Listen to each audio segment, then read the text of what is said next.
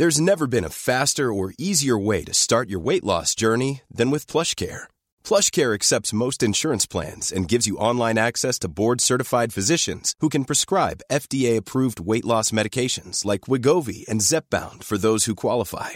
Take charge of your health and speak with a board-certified physician about a weight loss plan that's right for you. Get started today at plushcare.com/weight loss. That's plushcare.com/weight loss. plushcare.com/weight loss.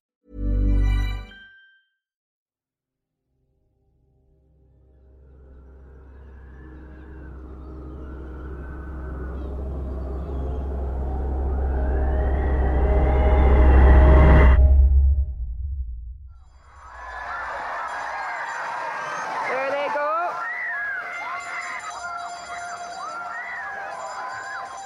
Anywhere human life coexists with freezing weather and a large icy body of water, you'll find a tradition of people gathering in the dead of winter to hurl themselves into those icy depths.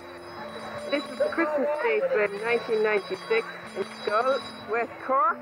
John, this is John with his bottle of brandy. Fair play to John. There are common features to the ritual. The nerve-stealing countdown, the shrieking children and the pained whooping of the men as they plunge into the freeze. And there are onlookers, bundled up in their winter coats, sipping hot whiskey, laughing and cringing as they chart the wretched path of a friend or relative through the surf. Skull has a swim every year Christmas Day down at the pier. Back in 1996, a young woman named Florence Newman, home for the holidays from Dublin, made this video on a big hulking camcorder. Oh, Pat, there's a fine West Cork man, if you know. Florence is an expert sportscaster. Even though the actual event isn't so much a swim as a melee with people wading around turning blue, it's the social event of the Christmas season. Oh, hold on now, Dennis is giving us a flash of the nether region. And I don't know if Oh, Dennis, that's enough now, Dennis. This is a family programme, boy. The swim brings together people from all over. Far-flung relatives home for Christmas, people who just turn up for the spectacle, and some faces that locals don't recognise. And where are you from, Toby? I'm from Oklahoma in America. Oklahoma, long way from Skull now, isn't it? All right, but I'm living here now. And do you have any message for the people of Skull, huh? Oh gosh, that I love it here a lot. Fair play, okay. Merry Christmas. Merry Christmas to you as well. Thank you. But there was something different about the 1996 swim. This is West Cork, an Audible original series. I'm Sam Bungie. I'm Jennifer Ford, and this is episode 4, Killer Among Us.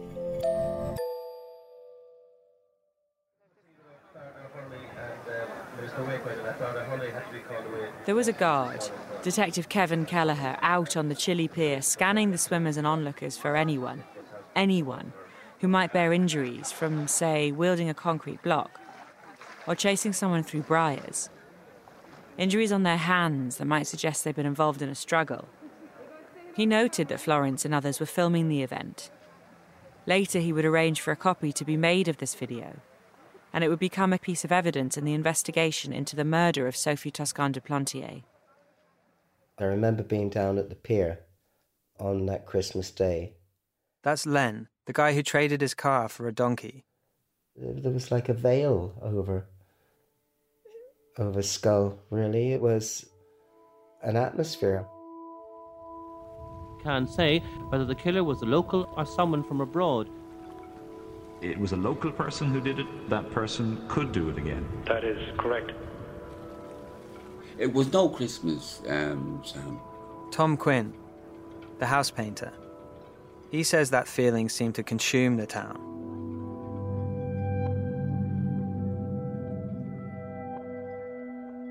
There was no Christmas. We went through the motions of Christmas. We cooked the dinner, we gave out the presents, la-di-da-di-da. We went through the motions of it. But at the back of our minds, we were still trying to figure out what was going down.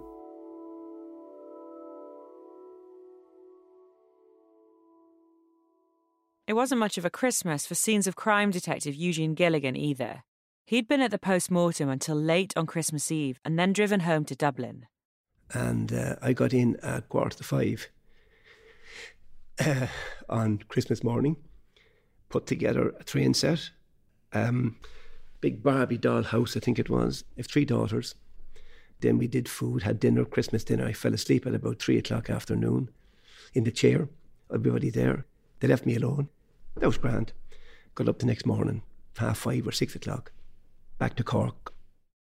Gilligan would spend days at the crime scene, bagging and tagging physical evidence. Experience told him that with a frenzied attack like this, forensics would help lead them to the killer. That's what we would naturally and normally have assumed. Instinct is that I think there should be evidence available to prove a culprit was here because of the violence that it was. He says the list of items taken from the crime scene would run to pages and pages. The bloodied slate and the concrete block from next to the body, her blue bathrobe. They even took the entire farm gate from the bottom of the drive. The gate may have yielded a finger mark or something like that. They would launch a search for the third weapon that had made the cuts to the back of Sophie's head and hands, and they would get a lead from Sophie's housekeeper that there was a small hatchet missing. It was usually kept by the back door and used to split firewood. The search for the murder weapon continues also in the fields and hills around the holiday house at Tourmore, about 8 miles from Schull, where Madame Duplantier had been spending Christmas. Gradually, the search area has been widened to include mine shafts in the area, but it is tedious and difficult work. DNA testing was just getting started, but Detective Gilligan would send samples overseas. He'd even travel to a new state-of-the-art lab in England, carrying bags full of briars he'd clipped from the hedges around Sophie's body. You're going to work in the morning in the traffic and you're going to say, no, I have to do that and someone must look at that again, and you'll have something set up and it's there, it's always there. It's constantly inside in your head. But it would all come to nothing. Even the tiny smear of blood they thought they found on Sophie's back door turned out to be too small to test. There would be no evidence from the blood, nail scrapings, and other samples they took from Sophie's body. The strands of hair wound around her fingers were her own. Detectives figured they'd come away in her hands as she tried to protect her head from her attacker's blows. The one interesting footprint they found close to the body was impossible to accurately cast. The liquid plaster kept seeping through the gravel. The search of the area around the house at Tourmore has been scaled down and the murder weapon hasn't been found. Chief Superintendent Smith said this was a disappointment, but it was a very difficult area to search. Trying to figure out how forensics came up with nothing. It's difficult to know if it had anything to do with all those delays on the first day, or whether it was just down to bad luck. Gilligan said that an outdoor scene can be difficult to preserve, but that he was happy with how the scene had been handled by the local officers. So was it possible that the person they were looking for had managed to be very careful while apparently losing their head? Years later, new DNA tests would be carried out on material from the scene, and a decade later still, Sophie's body would be exhumed for examination by French scientists. But that all came to nothing too. It seriously disappointed all of us, but certainly me, that I went to a crime scene and it didn't matter where it was or what it was. I would walk in and say, I'll do my very best to get whoever has just done that. That person didn't deserve that. And somebody needs to be held responsible for that. We were deemed the experts, that we would get the answer. The responsibility was our responsibility. Detective Gilligan told us a case like Sophie's, a homicide where a suspect doesn't emerge quickly, is pretty rare. They had a murder victim they knew little about, and no steer on who they might be looking for. They had to start trying to build a scenario. The guards knew something had occurred to entice Sophie out of bed that night. That's where Detective Dermot Dwyer came in. Oh, yes. We are quite satisfied that she was above in the house that night on her own, spoke to her husband, and somebody knocked on her doors, and she came down and she had her shoes at the bottom of the stairs and put her feet into them and went to the door, and everything happened from there. Here's Detective Gilligan. Why? There's a lady about 100 metres from her dwelling, in night clothing, fatally assaulted. How fast, what the timeline would have been for that. Could have been seconds. It's amazing the damage can be done to a human body in seconds, if it's violent enough.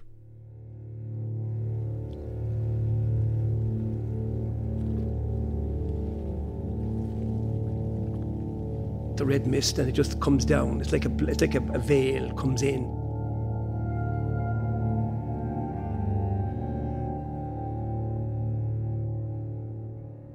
Gilligan has plenty of experience of arriving at a crime scene and witnessing the damage done by people who have been taken over by what he calls the red mist.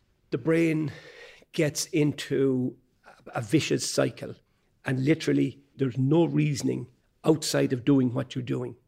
And a lot of times they'll have no recollection because the brain has literally firestormed into this violence. That's why victims could be stabbed 50 times. If the perpetrator can't have what they think they're entitled to have. It could be sex, it could be drugs, it could be a debt, it could be anything. And they see only one way out of this. Now, did he entice her down? Did he try to have sex with her? Or whatever? And she said, listen, good luck and thanks. And he could start off simply with a push her to the ground. If she fought, then he'd start fighting back, and then it gets worse and worse and worse and worse and worse and worse. That's the normal procedure for violent crime. At Bantry Garda Station, a team of 60 detectives has been assembled, including officers from Dublin and Cork City, who've joined those from the West Cork region. Everything that happens in the course of an investigation must be channeled through that room. Detective Dwyer spent a lot of time in the incident room in those first few days. Every evening, there's a conference. And everything that happens during the day and any new information, everything is discussed openly and honestly. There's no such thing as keeping some things back. Everything is open. Detective Dwyer explained that there was a central casebook for the murder investigation, with all photography, mapping and forensics. Everything goes in that book. A memo of a phone call or an interview is jotted onto a form called a flyer and put in the book. Witness statements are sent to a typing pool and indexed.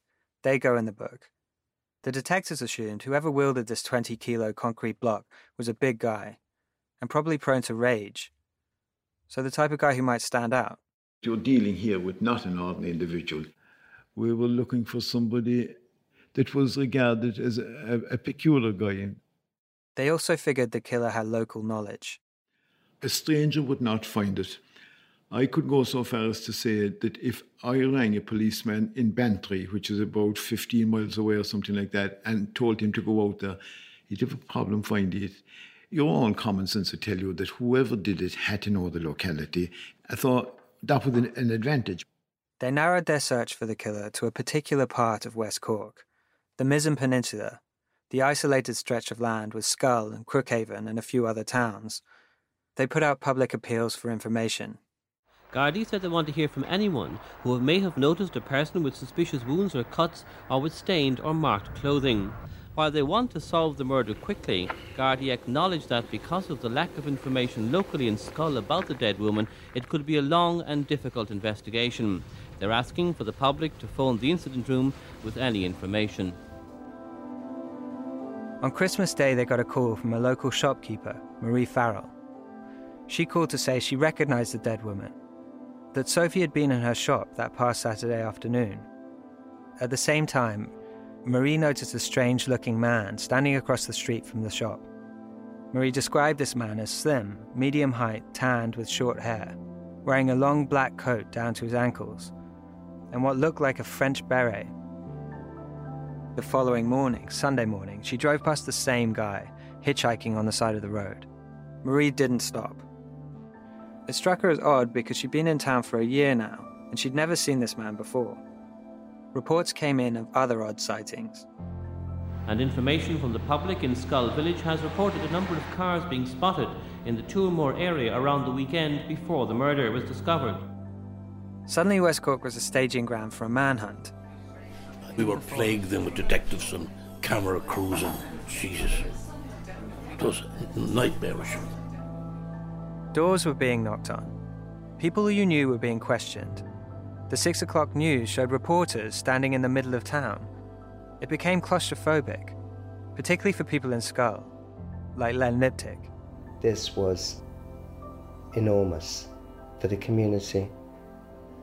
People going through their own thoughts, wondering, obviously, why it happened and who did it, and could it be somebody living next door to you or down the road or anywhere. He says it was at this point people started questioning First of all, the red card. just how well they knew one another. Favourite guard. He was to have that person as a neighbour, as a friend. Who is it? Is it somebody I know? I started looking at different people in different ways. You know, in ways that I'd never even have any reason to look at them in that way before, you know? Your mind starts going off into all sorts of directions, you know, about various people. And do you think, looking back on it now, do you think that it was something about the atmosphere at the time that maybe you were... Oh, it's definitely the atmosphere. I mean, everybody wanted to know who did it. Everybody wanted it resolved. Everybody wanted it finalized. Everybody wanted to know it was dealt with. End of story. Out of everybody's life.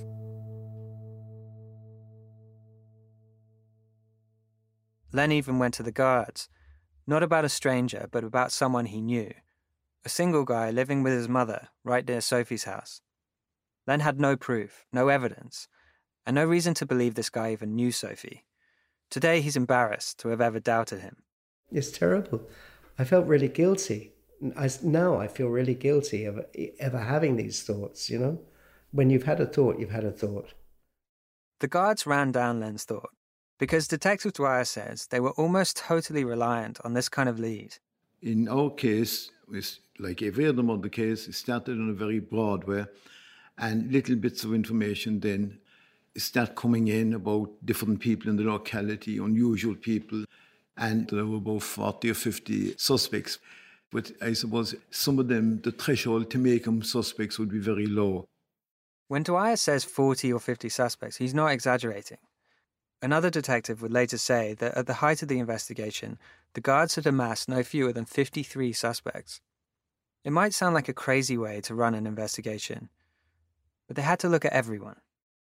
For example, we had a man down that went out every night at 1 or 2 o'clock in the morning, and he'd be knocking off tins of gas, and some other fellow could be stealing eggs, and there's a lot of odd people in the locality, and eccentric, I suppose, would be another word for them. And you see, to other people, they're funny people, they're dangerous, they're suspect people, and all of them come in, and as a result, they have to be eliminated. It's a kind of a slow process. Answers were going to have to come from people in the community. People like Len, spotting strange-looking people in strange places. And in rural areas, guards can generally rely on community networks, everyone knowing everyone, large families going back generations that can vouch for each other, or tell you who stole the Wellington boots from the general store, or who has a drinking problem, or who beats his wife. But West Cork was also filled with blow-ins that this old community network didn't know much about. The guards contacted Interpol for a list of foreigners in West Cork with criminal records.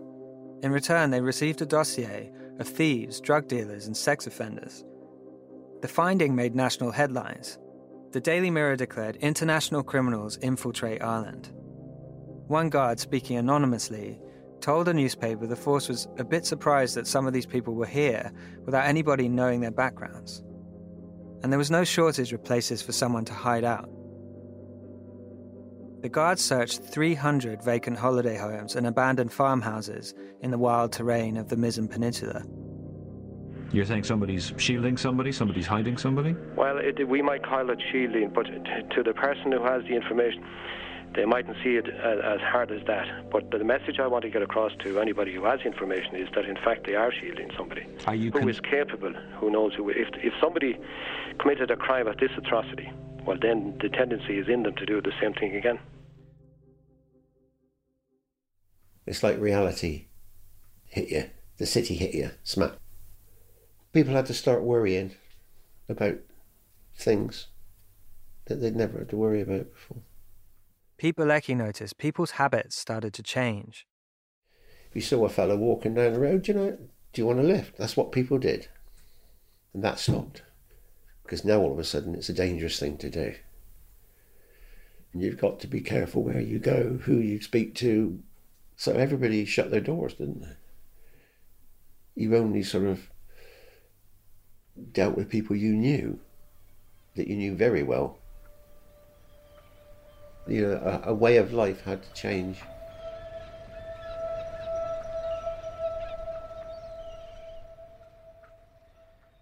For some, the change was an opportunity.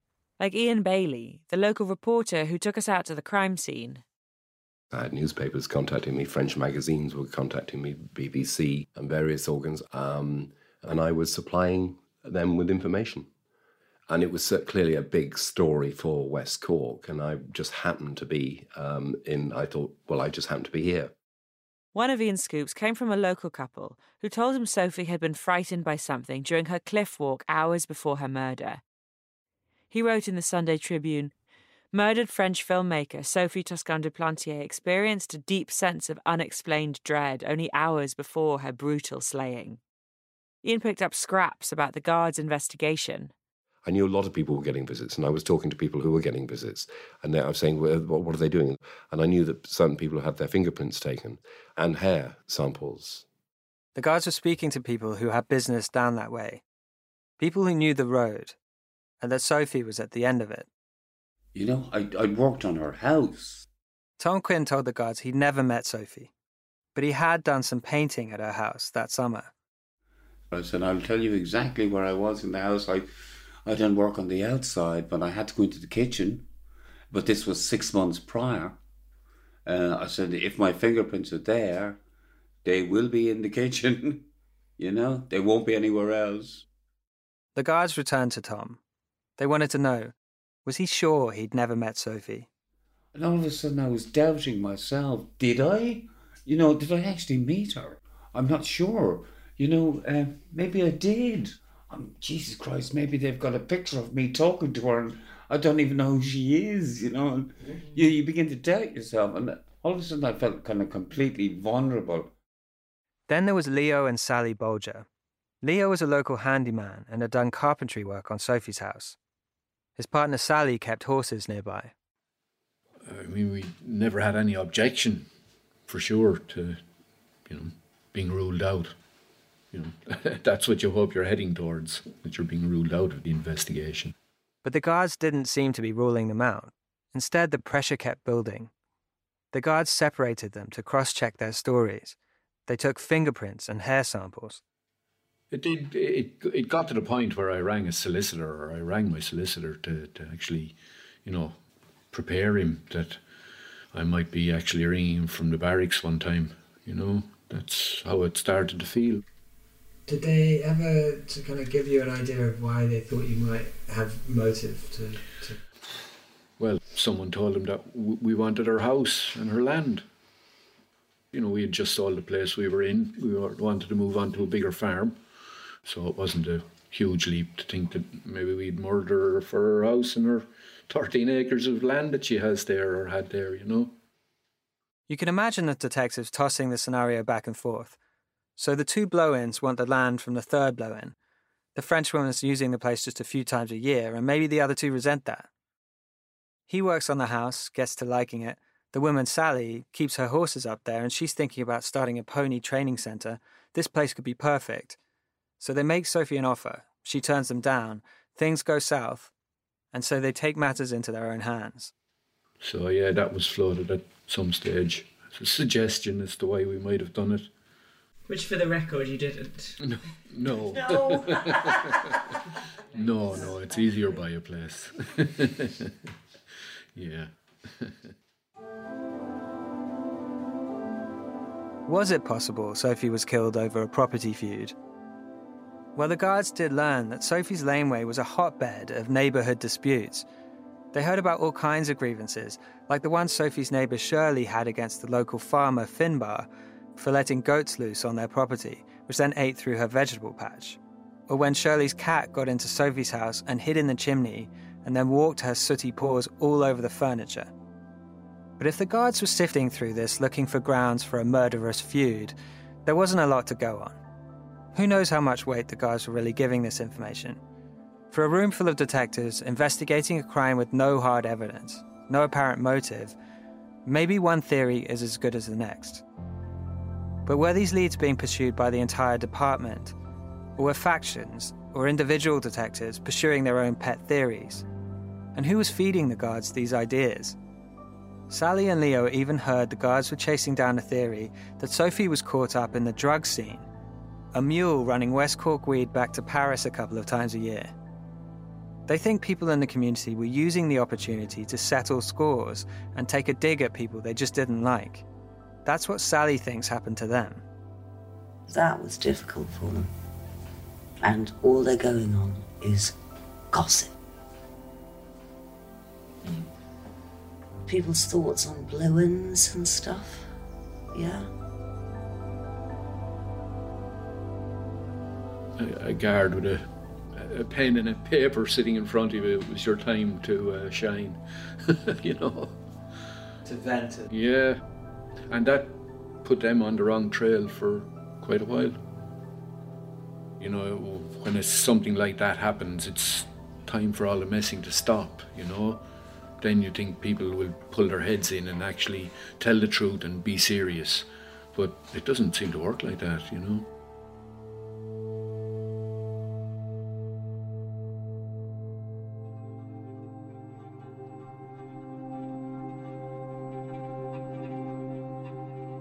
On January 11th, day 20 of the investigation, the guards had a breakthrough. A call came in to Bandon Garda Station. The nervous-sounding woman on the line wouldn't say where she was calling from and didn't want to use her real name. She said to just call her Fiona. She said she'd driven past a man walking along the coast road between 3 and 4 a.m. the night Sophie was murdered. She was crossing a little humpback bridge known locally as Kilfada Bridge, right by the turn-off towards Sophie's place. I just picked up this man in the headlights of my car, staggering along the road. He just appeared to be drunk. He was staggering and sort of waving his hands around. Fiona said the man was wearing a long black coat and some kind of hat. He was stumbling along, holding his hands by the sides of his head and wiping them down his clothing. The woman hung up, saying she'd call back, but without leaving any contact details. They traced the call, but it was to a public phone box in Cork City. They waited for Fiona to call for 8 days, but she didn't. Now they had a mystery man seen by a mystery woman, so they decided to launch a public appeal for her to come forward. They reached out to the producers of a national television show, Crime Line. The brutal murder of Madame Sophie Toscan du Plantier shortly before Christmas Day has shocked the public and struck fear into the quiet community of West Cork. The body of the 39-year-old... 1 in 4 people across Ireland tuned in. The ratings were higher than the most popular TV soaps. In a drama reenactment, Sophie was played by an actress driving around West Cork, dressed in clothes similar to those Gardaí knew Sophie had been wearing. They showed CCTV footage of Sophie arriving at Cork Airport. Here we can actually see Sophie walking through the arrivals gate. These are the last known pictures of Sophie. She's wearing her long blonde hair in a single plait, and she has a pale complexion and deep-set grey eyes. She was a petite woman of 5'1". On Friday, she was wearing a Hoping to jog viewers' memories, they ran through Sophie's movements that weekend, right up until her phone call to Daniel late on Sunday night. At 10 to 11, Sophie phoned her husband in France. He returned her call at 11 o'clock. This was the last time her voice was to be heard by her husband. What happened over the intervening hours remains a mystery.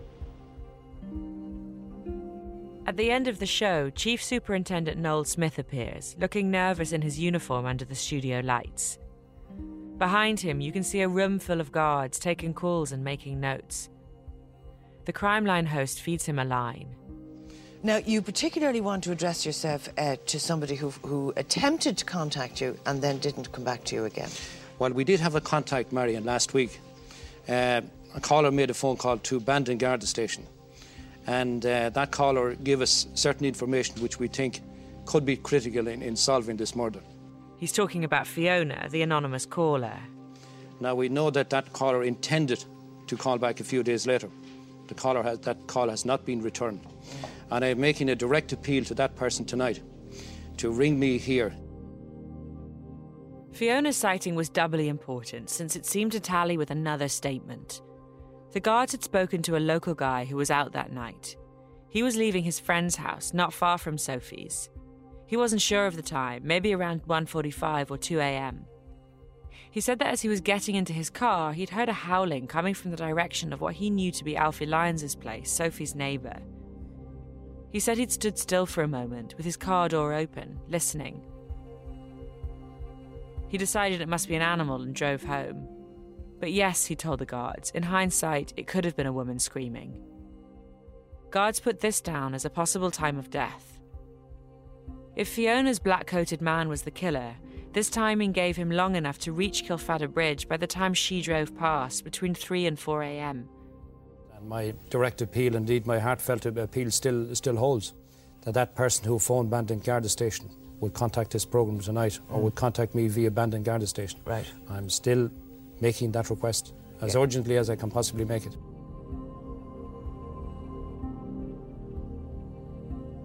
As Chief Superintendent Noel Smith spoke, calls were coming in from all over, mostly with tips that would lead nowhere. A man with a scarred face spotted 200 miles away on a bus. A scarf found in a stolen car in Dublin with a label that read "Made in France." There was no call from Fiona that night, but she was watching. She called the next day, again from a phone box, and asked to speak to Smith. She made an appointment to meet him, then she called back to cancel. But this time, she made a mistake. She called from home, and the guards traced the call. It was a house just outside Schull. Smith called in a local guard and asked him to listen to a recording of the phone call. He recognised the voice. Hello? Fiona was Marie Farrell, the woman who had already told the guards about seeing a strange man, a man in a long black coat. Guards paid her a visit. She told them it was her who had been making the phone calls. She was using a fake name because she was out driving that night with a man who wasn't her husband. Marie gave a statement that the man she saw looking at Sophie in Schull, out hitchhiking, and out on the road the night of the murder, was the same guy. A blow-in. The guards started dropping his name around West Cork. It stuck out for Len Liptick. The only question that I can really remember them asking me is, after I thought all the questioning was finished, he says, do you know Ian Bailey? Ian Bailey, the reporter who spent weeks covering the story. And it was clearly a big story for West Cork, and I just happened to be I just happened to be here. Ian Bailey, who took us out to the crime scene. Anyway, I'm just showing you this, so we don't want to be hanging around here. Ian Bailey, who happened to have a long black coat. Well, they seem to put an awful lot of emphasis on the fact that I had a black coat. You know, you need a good coat, don't you, for the winter climates here.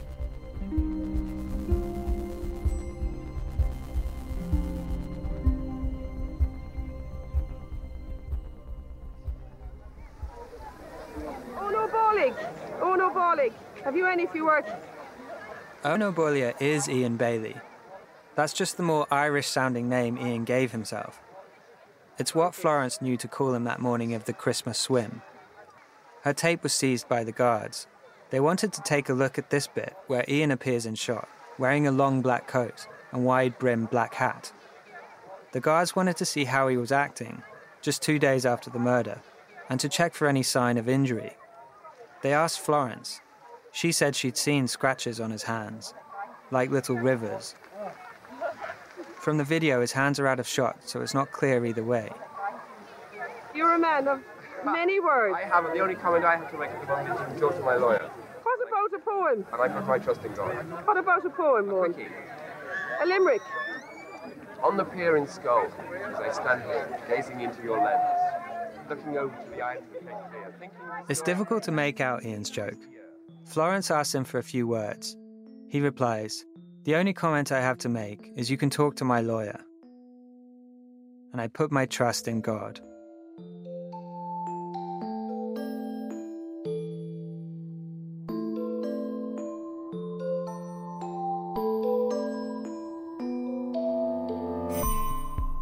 West Cork is an Audible original production, written and produced by Jennifer Ford and Sam Bungie.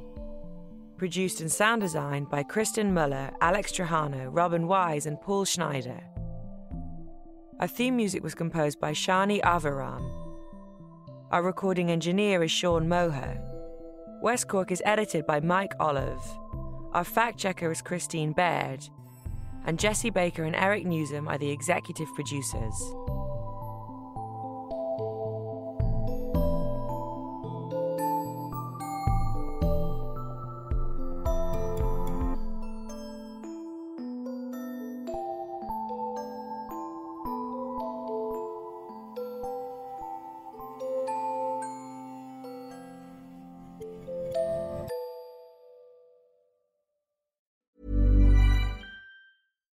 Here's a cool fact.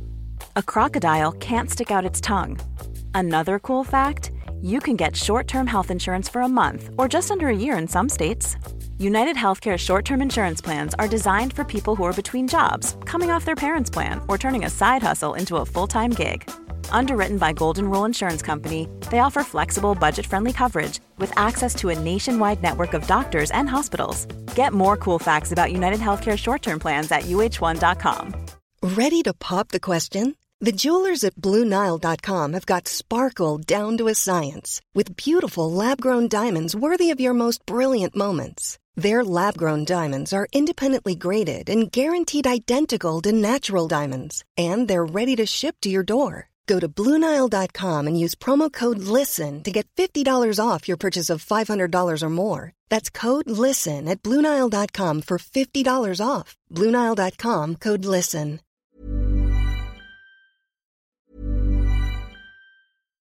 Here's a cool fact. A crocodile can't stick out its tongue. Another cool fact, you can get short-term health insurance for a month or just under a year in some states. United Healthcare short-term insurance plans are designed for people who are between jobs, coming off their parents' plan, or turning a side hustle into a full-time gig. Underwritten by Golden Rule Insurance Company, they offer flexible, budget-friendly coverage with access to a nationwide network of doctors and hospitals. Get more cool facts about United Healthcare short-term plans at uh1.com.